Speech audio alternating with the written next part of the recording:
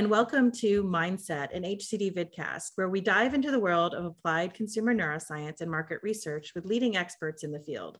My name is Michelle Nagella, PhD in behavioral neuroscience and Director of Research and Innovation at HCD. And I'm Catherine Ambrose, the Manager of Behavioral and Marketing Sciences with HCD. As your hosts, we are going to act as the buzzkills for the buzzwords, taking time to critically think about the limitations and pitfalls of emerging trends and topics within the field to help you identify what innovation has a lot of untapped potential or is too good to be true. Now, HCD is a full-service research house which provides research capabilities on consumers by looking at how they perceive, evaluate, and respond to different types of stimuli, such as looking at product experiences, communications, or just general consumer and shopper experiences. We use a combination of tools that come from psychology, physiology, neuroscience, as well as the traditional methods that people typically use to see how they experience different stimuli. That stimuli can range from the early stages of exploration all the way through the final product validation tests. This is what we refer to as applied consumer neuroscience. So stick around for more curious conversations as we chat our way through the ever-evolving space of consumer science.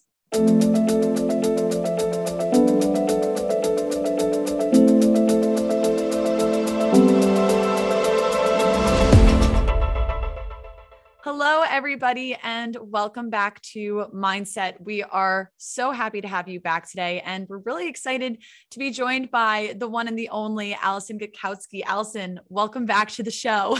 Hi, happy to be here. How are you doing? Good? I'm doing good. It's a Friday afternoon. It's going to be a beautiful weekend, so I'm excited. Exactly. So we're recording on a Friday. You'll be listening on a Monday, but it's we have good vibes going today. And we're going to be chatting a bit about a topic that I actually saw on YouTube. It came up on LinkedIn, and then I kind of went on a spiral a little bit interested in it because it struck me. It's this idea of debranding. And so there was this really short Bloomberg opinion video that we're going to share in the link below. And it was this narrated discussion by Ben Scott, who was basically talking about how companies are changing their logos.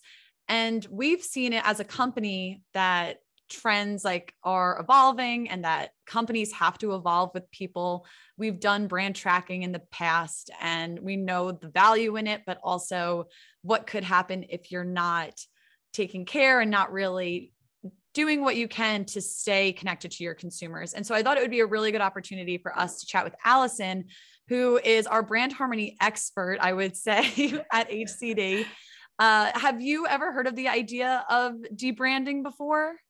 Not necessarily when it is put into that term, but I think we're all aware of it. Mm-hmm. We're all aware that every how many years brands seem to change their logos, but I think it's been really interesting because as there used to be a sense of more is more, right? Mm-hmm. We had all of these great graphics, less is more now. And I think it makes a lot of sense as to why that is, right? Yeah. So what are some of the things that you've seen that you think are encouraging this trend to go forward? Is it just the fact that people are changing, or do you think that there's actual other reasons that would be pushing this notion along to make it have less depth, have less detail, be a little bit, it was actually described as flat. Do you think there's any big reasons for that? I do. And I don't know what comes first, the chicken or the egg. I think general design trends right now are going towards more minimalism, more simplistic types of streamlined, a little bit more sophisticated in their design, coming out of that kind of more is more idea. So I think there's just a general trend in design towards that space. But also when we think about how these logos are now being experienced, right? Gone are the days where we're seeing our favorite ads on TV. I don't even have cable anymore. I don't see ads, right? Seriously. All the ads that I see now are on my phone, are on the computer, on my tablet. So they are in such a small space that brands and logos are now having to adapt to that. Being more simplistic in that space allows them to ultimately be clear and be even easier to digest and view in those spaces. Oh yeah. I mean, I'm right there with you. I also don't have cable. I totally given that up a few years ago now, and I haven't looked back. And part of the perk is that, especially as a consumer myself, I don't have to deal with the ads. But the thing is, advertisements are still all around us, and we're still experiencing advertisements, whether we recognize it or not. And I think the most important thing with this idea of debranding is kind of almost fitting into the UX space of how can we share our message or be recognizable as easily as possible, as simply as possible. And I think that what you mentioned before, a lot of the advertisements come from our phone. And so you don't want things to be extremely pixelated or anything like that. And you want it to be fast. You want it to be something that is seamless. And part of the process of having things move quickly and be easily digestible is keeping things simple. We always say, at least when we're making our own content for HCD or whatever it is, it's like, keep it simple, stupid. It's that simple acronym that you're like, you know what? It's better to keep things simple, keep it so that way people understand you before you get bogged down in all the details. And it's really easy to over design. Yeah. Especially, I come from a graphic design background. You spend so much time and effort on these things. When they're so simple, you feel like they're almost so simple, but that's when it's harder to do, right? Think about, why was Apple so successful? Because it was so simple. You did not have to think. Well, that's really hard to do successfully, to make you not have to think, but still be impactful and not introduce any type of usability issues. And the same thing goes now for these logos that are very, very small. When you have too much, now trying to fit into, let's say, the little corner on your screen or the little icon for the Instagram profile or whatever it is, you can't have as much detail because it's going to get muddied and it's going to be overwhelming. You're more impactful when there's less there. Yeah, it's totally that notion of less is more. And there's been a couple examples that I've noticed that were mentioned in that video I referred to earlier.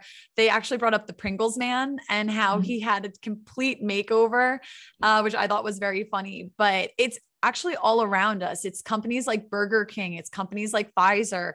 It doesn't matter the industry. Everybody's recognizing that there has to be some type of a makeover to make things really intuitive, to make things really quick. And I think that also speaks to the consumer, because our attentions are fleeting. You know, we were just saying how we intentionally try everything we can to avoid ads to get to the content that we're looking for. And that's part of this visual experience.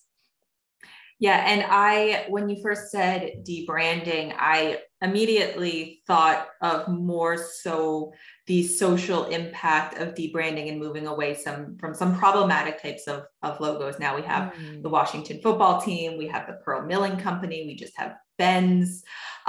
So there's a whole type of really big movement and shift happening towards rebranding. And it's great because that's how we move forward. And whatever it is today, it's not going to be in 10 years because consumers continue to evolve. Just overall trends continue to evolve. But it's so interesting to see how we've just pared down as much as possible. But what's going to be the next step? Obviously, we don't know what that is, but I'm really interested in, as we move towards the future of technology, the future of how we consume brands and content and marketing materials. What does that look like? I don't know. What do you think, Catherine? How are we going to consume our ads in the future? What do you think? I mean, there's a few things that seem to be, and I go back and forth a little bit, because part of me thinks that the idea of Web3 and, you know, the metaverse, it's really gaining steam. I actually just saw yesterday that Spotify is now trying to include NFT images, non-fungible tokens, I believe is what it's called, have these NFTs paired with the artist so that there's almost like a gallery while you're listening to the music. And they're testing out these different approaches. And so those NFTs that are associated with the artist could easily turn into ads. And I know that companies are also creating their own NFTs and trying to be more future facing. And so the idea of the metaverse is really going to be a space that people are going to be consuming things. And I don't know if it's a trend or if it's something that's going to be, withstanding for the test of time, but we'll see. And it's so funny because I am slightly older than you, not by much, but I remember when I had a cell phone, I had a really cool, slider phone. It had a clear blue case on it. I was the coolest person. But I remember saying, well, I have a cell phone and I have a camera. Why would I ever want a camera in my phone? I already have that. Right. And now, could you ever imagine not having absolutely not really high quality camera built into your phone? That's just not an option. Right.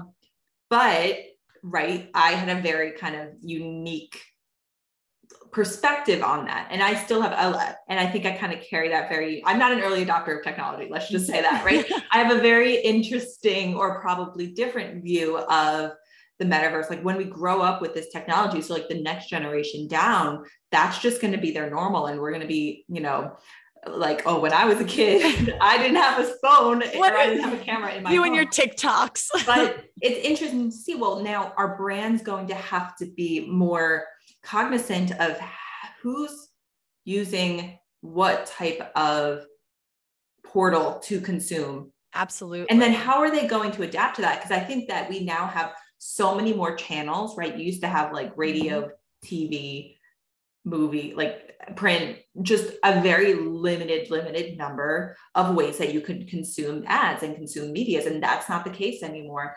You have an extremely different experience if you're on TikTok versus if you're on YouTube, if you're watching cable TV. Right. So it's more challenging now than ever, I think, for brands to really try to change. And we haven't even talked about the last 2-3 years at this point with the pandemic, and then how that has completely changed everything that we expect from brands, just the way that we consume, the way that we live our lives. Yeah. It's so different, and paring down and making things more digestible is really interesting. But I love also the idea of brands having to be more responsible for some of their past and debranding in a way that's going to move us forward as a culture, as a society, towards being more thoughtful, being more taking ownership of, brands that have been around for 130 years are never going to be perfect. And brands that are here today in 130 years are going to be super problematic, right? Yeah. So it's just a really interesting time, I think, to be kind of tracking this and having this conversation. Yeah. And I really appreciate what you said, especially when it comes to setting the narrative about picking what your brand identity is going to be. I think that's a really big challenge for any type of company to decide what their brand's going to be. And when you have this omni-channel experience, that it's almost how do you control that narrative when you have so many different mediums that are having different, that are being consumed in different ways. And so if you have a TikTok that goes out that doesn't necessarily align with the Instagram post that you put out, it seems like you are inauthentic. And I do think it's important, like you said, that brands take ownership of their past experiences, because there are some ramifications that happen if the logo changes, but the brand remains the same. Is that you can't just put paint on something and say, oh, we're a new company. You really have to walk the walk and talk the talk. And I do believe people care about this. Have you also noticed that in what people are consuming, that they're a little bit more conscious of the brands that they're willing to invest in? Oh, absolutely. And I want to point and shout out to one of our clients, Porter Novelli. So they are, one of their really mottos of their company is social responsibility. And we have done research with them that shows that you can't just put, Black Lives Matter up on your Instagram post. The consumer knows. They're going to call you out if you are not taking action to what you speak. We as a society are holding everyone much more accountable in a good way or in a bad way. We all are human, but as a big brand or as any type of brand, you owe your consumers that type of truth. And if you are going to try to have some type of social responsibility, that consumer is really going to expect you to actually show them what are you actually doing besides putting this post up, which can take 30 seconds, right? I want to see action beyond that. And that really will drive trust in a brand. It will drive even loyalty in a brand and wanting to actually purchase those products from companies that are really socially responsible. Yeah. And I think that there's a certain level of maturity that comes about too when you go through that process of debranding, or I've actually heard it referred to as blanding, because it's like you're actually stripping it down, you're making it more bland. And the goal is to make it more professional, but being professional also requires you to be taking ownership and really, recognizing, is this the space that I should be speaking out in? Is there that brand harmony where that meets the brand's perceptions or what the consumer is perceiving about the brand? Yeah. And I love the idea of brand harmony. I want to get to that in a second, but something that you said about blanding is so interesting, right? Because a lot of the research that we do is around how different fonts, colors, shapes, everything like that can drive perceptions in a different way. So I want to ask the question, like, do we think by blanding or debranding, simplifying, streamlining, whatever we want to call it, are we losing our unique footprint that we used to have? Right. I don't know. I personally don't think so, but I understand, right? Because now everyone is having a very streamlined, I shouldn't say everyone, but much more popular streamlined type of font. And even in the video that's linked below, if you look at, right, the little black dress company, so it talks about how a lot of the fashion labels are moving towards very simplified little black dress logos, that's black text, right? When you look at those, they do look very similar. They're almost using the same font. What's different? What words are bolded, sometimes the space in between words, but you do get a little bit of a sense of their different personalities. But when everyone's moving in that direction, how far should you go? Right? You are blending together potentially. Yeah. Yeah. And it's also like, do you want to fight against the current and be that company that doesn't go with the trend? Because then that's suggestive of you not hearing your consumers and recognizing that people are looking for something that's a little bit more sleek, something a little bit more minimalistic. And so that's a really good point. How do brands stand out if they're trying to stay simple and sophisticated? Because it's true, if everybody has that same black text, you just get lost in the sauce. Like it's really challenging. And to go back to brand harmony, I think brand harmony is in the mix of this, because we know that communication is not just about branding, but it's how the product works and how the packaging works and the customer service and the user experience. All those things go together. Yeah. And so it's like, there are opportunities for you to stand out. It's just, how are you going to utilize them? Yeah. But the simplicity also offers up a space to play. So Warner Brothers has stripped down into being very kind of just sleek, 2 colors. Well, hey, that allows them then in the beginning of, let's say, every movie to customize that Warner Brothers logo to fit what is the vibe, what am I going to expect, right? Brand harmony. What am I going to expect from the experience that is about to happen? It gives you that little teaser. It gives you that expectation about what's coming, right? Is it something that's really fun and playful? Is it something a little bit more dark? They literally change up this logo in anticipation and for harmony of what you're about to experience. I love that. That's a very good example. And I agree. Like, it sounds so nerdy, but the Harry Potter, like I'm picturing, we all know it. I'm picturing the Warner Brothers Harry Potter intro. Like it's, yeah. And I think like at one point, right, there's like the clouds go over it, like the moon comes out, like, and we know that. Why do we know that? Right. It's such that branding moment is such an opportunity. It's a bit of foreshadowing. It absolutely, right, as the movies get darker and darker, we're about to nerd out real hard right here on Harry Potter. As the movies get darker and darker, and as the series goes on, you know, in the beginning, that Warner Brothers logo starts to get darker and darker and darker to like the very last movie. You're like, this is a horror movie. Like I am expecting this to be a horror movie, and it is, but like you have that opportunity to play when there is some more simplicity involved, but also going back to the idea of harmony.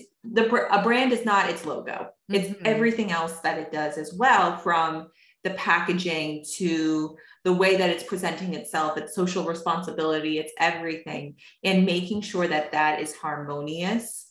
That's what's going to create your brand personality. That's what's going to create your unique footprint. And it all has to be cohesive and really tell the consumer the same thing. You have to imagine every single piece of an experience that they have with your product, whether they're in the store, they're at home, they're on the go, they're, you know, blindly reaching into their bag to grab something out. That is all telling them something about your brand and about your product.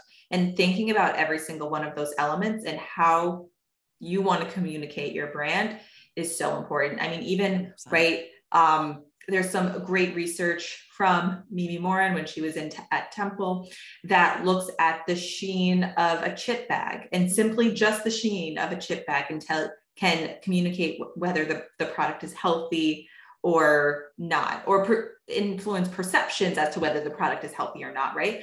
That level of detail, that small factor can communicate with the consumer. So think about everything and think about that story, that brand story that you have, and really putting the time to consider this harmonious story. And it's only getting more challenging as we have all of these different channels of communication, but really making sure it's consistent will build up your brand equity. Interesting. And so what do you think would be a useful way to find a guiding light? Because it can get so easily bogged down in trying to please everyone. You end up pleasing nobody, and you don't have an identity because you're just this chameleon of 1.5 million things. So what would you say is a useful way to kind of consolidate and simplify what you need to do, whether it be, you know, using implicit tests or using, you know, something like brand tracking? What would you recommend? So the number one thing is get a very clear idea of who your brand is. And this is a little bit more for, let's say, established brands as opposed to new brands. So if you're an established brand and you're on that brand team, you know what that brand is, you know, in the company's mind. Is that the same as what the consumer thinks the brand is? And oftentimes it's not aligned. You're doing great at communicating and evoking one thing, but maybe not necessarily in another area. So the first thing that's so important is to see, does what you try to promote the brand to be, does that align with the consumer's actual perceptions of the brand? And you can look at that through very, you know, just exploratory qualitative research, looking at it through different types of implicit association. So what are different attributes or emotions that a consumer associates and connects with your brand? And oftentimes they're not aligned, and that's okay. We're never going to be 100% perfect. We're never going to hit the bullseye every single time, but understanding what are you doing really well in terms of communicating what you want, and where maybe is there that opportunity for you to communicate that a little bit better, and look at some of the things that you're doing and saying, how can we maybe elevate this specific attribute or this specific area a little bit better? When you're a new brand, really making sure that that's very clearly defined in what you want to communicate, and really laid out and thinking about every different touch point that the consumer will have with that brand.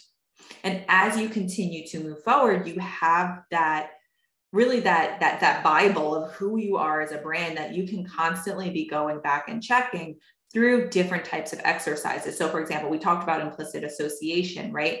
Who are we as a brand? Well, we can be testing for harmony back to the brand. So if we have new, let's say, packaging coming out, you can use the same attributes that you know that your brand is to test that packaging. Is it aligned? Is it cohesive? Is it harmonious with those same exact attributes? You can do the same thing with an ad or with a concept, with a product experience, a fragrance. You can really leverage that marketing language and those attributes to ensure that every single touch point is going to be harmonious.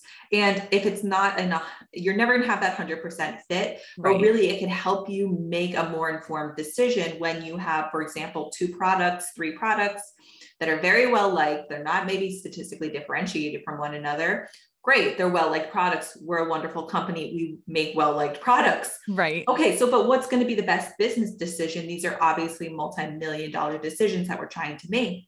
Look, what is going to be the most harmonious for the brand? That can really then pull one of these products that is still very well-liked up to the top and say, you know what, for our brand, this is going to be most cohesive and expected, but like in a good way, as opposed to, let's say, selecting a product that has a little bit more of a disconnect between the brand and what the product experience actually is. Because, right, if it's a very well-liked product, obviously it's a well-liked product, but the consumer is not using that product in the store and then deciding if they want to buy it or not, right? They're buying it because they have that expectation of what I should expect from this specific brand that I'm buying.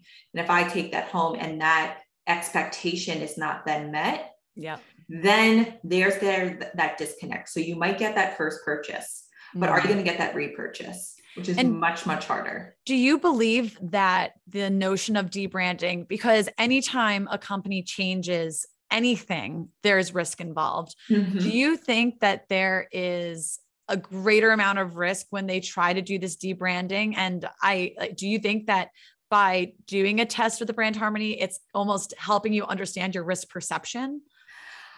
I love the idea of alienation because change is good. We expect change and we need change. When change happens too quickly, that's where it becomes extremely risky. Right. And it is kind of this balance between art and science, right? Because there's no dial that you're turning that says this amount of change is going to be okay for every single brand. Right. I think it really depends. It depends on where you're starting from. It depends on where you want to go, but it may make sense if you have your end goal in sight that slowly over time, debranding might be good, but obviously every step of debranding is extremely expensive. So it's kind of that look at risk, but maybe it is something that we can, I think it's very category dependent. It's very brand dependent and very creative dependent on how quickly we can debrand. Well, and it goes back to really knowing yourself as a brand and going back to that brand identity, because if you want to represent yourself as a tech forward company or being an open-minded company, you should walk the walk and talk the talk. It's important for you to be able to say, okay, we have this logo that we've used and it's from, the 1980s and life has changed and we don't want these bright colors anymore. Or we can make a little, like homage almost to it in some ways, but it doesn't have to be blaring in this new age of whatever you want that brand to mature to be. And it's very interesting, right? If you have to stay with the times though, because that's where it becomes, is it too late to make the change that you want to make, right? So for example, if we're still with a logo that we had in the 80s, if you try to bring it up to today, that's going to be a huge change just because things were different, right? Design trends were different, expectations were different. That's a huge change. So you have to stay relevant and continue to evolve before you get to the point where you need to evolve so far that it becomes really, really challenging, right? It's like digging yourself into a hole. You don't want to get too deep because you want to still be on the surface and being top of kind of the consumer trends and innovation. And not to say consumer trends like, oh, today we're really into like crop tops. No, thinking about like lifestyle changes, right? Like going back to the pandemic, our lifestyles have changed drastically, and we need to now reacquaint ourselves with our consumers and get to know them again now with where they are, right? Absolutely. You and I are both sitting at home where right? 2019 and You would have been prior, sitting we would next have to been me. in the office together doing this podcast, but that's just not the world that we live in anymore. And can you imagine if we had to go back to the office, right? That would now be a huge, as big of a shift as it was in the beginning. It would be a humongous shift back. Yeah. And I think that's a really important point to bring up, is that your consumers are not the same people that they were pre-pandemic. Everybody experienced something so incredibly difficult, and kind of it helped people reshape their priorities and their perspectives on a lot of things. So you might want to revisit your consumers and say, you know what, maybe whatever normative data we have isn't meeting them where they are today, because that historic data is just not as valuable as who they currently are in this moment. And think about, we talked about the pandemic and kind of that, but think about everything else that has happened in the last 2 years as well, from politically, socially, culturally, right, not only within the United States, but around the world. There's been a lot, because definitely there was fuel added to the fire where people were so kind of uprooted with their lives that the kind of changes of the time were so magnified and so heightened. And again, we're expecting different things from our brands, right? Think about going back to Aunt Jemima, now Pearl Milling Company, Uncle Ben's to Ben's. It's was all sparked through, yes, kind of in the last couple of years, but what was happening at that time. And we just expect different things now from our companies. Absolutely. And I think again, like it's important to be aware. You have to be aware, you have to be conscious, and more importantly, be okay with the idea of change. Don't be scared of it, but do it informed. Make informed decisions, so that way you know what you're doing, and that you do it with the expectations of bettering yourself. Nobody's going into this thinking, you know what, let me try to overpower my brand with crazy visual personalities. They're trying to do this professionally. And if you do it strategically, it could really benefit you in the long run, because the consumers see that, they're like, oh, I love this upgrade. I love how sleek this is. This is what I'm trying to emulate in my life. I'm trying to be more tech forward. I'm trying to be more sleek. And yeah, it becomes the identity that resonates with the consumer is what's going to ultimately attract them to come back. And like you were saying before, not just do the initial purchase, but have the repurchase, and then again, build and strengthen that loyalty. Mm-hmm. Awesome. So I think this is a good place for us to go into your favorite segment, which is the React Attack. Okay. And basically, for anybody that's new here, that's listening, I'm just going to say a word as fast as I can. And Allison's just going to say the first thing that comes to her mind. It's 10 words, all about the idea of our conversation today. And Allison, are you ready to go through this? I promise if anything's terrible, we'll bleep it. Okay, as long as you have the bleep button available, I think that's good. We'll talk to our producer, Helen, about it. And hopefully we can make some, we'll pull some little clips there. Okay. But I hope I do better than I did last time. No, I felt like my mind completely like blank slate last time. Practice okay. Now. All right. So first word, Harry Potter. Voldemort. Phones. iPhone. Pepsi. Coke. Logos. Coke. Fashion. Little black dress, because we were just listening, or we were just talking about that with the logos. I love that. Simplify. Easy. Corporate identities. Complicated. Avatars. Blue. Web3. Completely lost. And the last word is evolution. Fun. Awesome. So that was way better. That was so much better. At least I had answers to 10. everything. Okay. I have a question for you. Yes. Surprise question. And I will preface this with forecasts are always wrong. Mm-hmm. As someone has to do the forecast for the company, always wrong. So forecast, now we're like debranding, we're sleek, we're simplifying. Mm-hmm. What's the next trend? What's the next trend? Interesting. I mean, like part of me really wants to say it's a race to getting more digital. Like, I think that you have to be ready to exist not only in the physical world, but in the digital world. And that's why I threw the word avatar in there. I can see why you said blue. I just watched the trailer for the new Avatar movie. But okay, so when I say avatar, what comes to your mind? Or I think of a profile. Like I think of literally like a profile of a person, and you know how basically you're creating these segments of different people in the market, and they're represented by this avatar. You can have this almost typology of a certain type of consumer.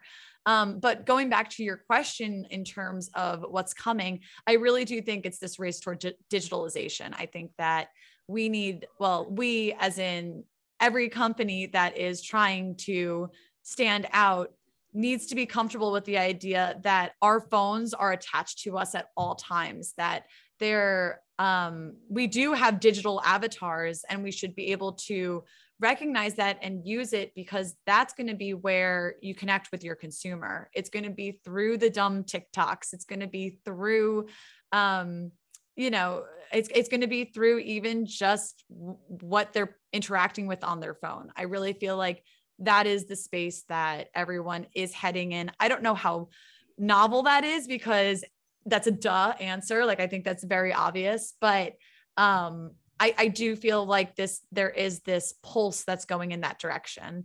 What are your predictions?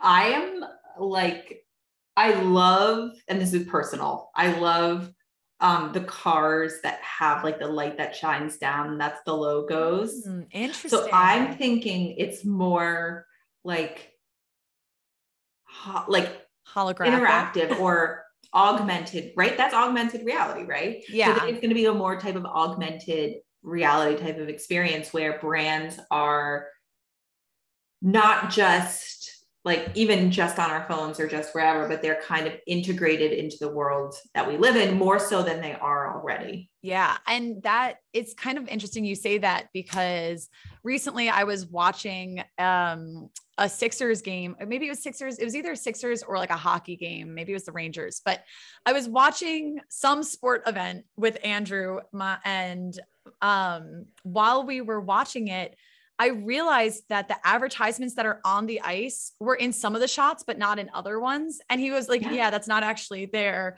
Yeah. It's part of like when you're watching at home, they stick it there, they put the graphic or whatever. But if you go to the actual stadium, it's going to change per game or whatever it is. So yeah, I think that is a space that's going to be very up and coming. But Allison, before I let you go, where can people reach out to you if they want to ask you questions about debranding, about brand harmony? How can they find you? You can find me, actually, that probably the easiest way to find me is if you go to the HCD website and just fill in one of the contact forms and, contact us. That actually goes right to me, along with some other people, but that goes right to me. You can find me on LinkedIn. You can email me directly. So it's my first name dot last name at hcdi.net. Helen, insert here. But yeah, I love to talk about it. Just like you, just like Michelle, you love talking about this stuff and can go on and on. It's a shame that mindset episodes have to be relatively reasonably length, right? It is. But thank you so much for joining us. And until next time, we'll have you back. Thank you. And I hope everybody listening takes care. All right. Thanks. Bye. Bye, everybody. HCD Mindset is produced by Helen Ross. For more information or updates, follow HCD Research on LinkedIn, Facebook, and Twitter at HCD Research Inc. and at HCD Neuroscience. Subscribe to our YouTube channel and be sure to rate, review, and follow us on Apple, Spotify, or wherever you listen to podcasts. Thank you, and stay tuned for more curious conversations.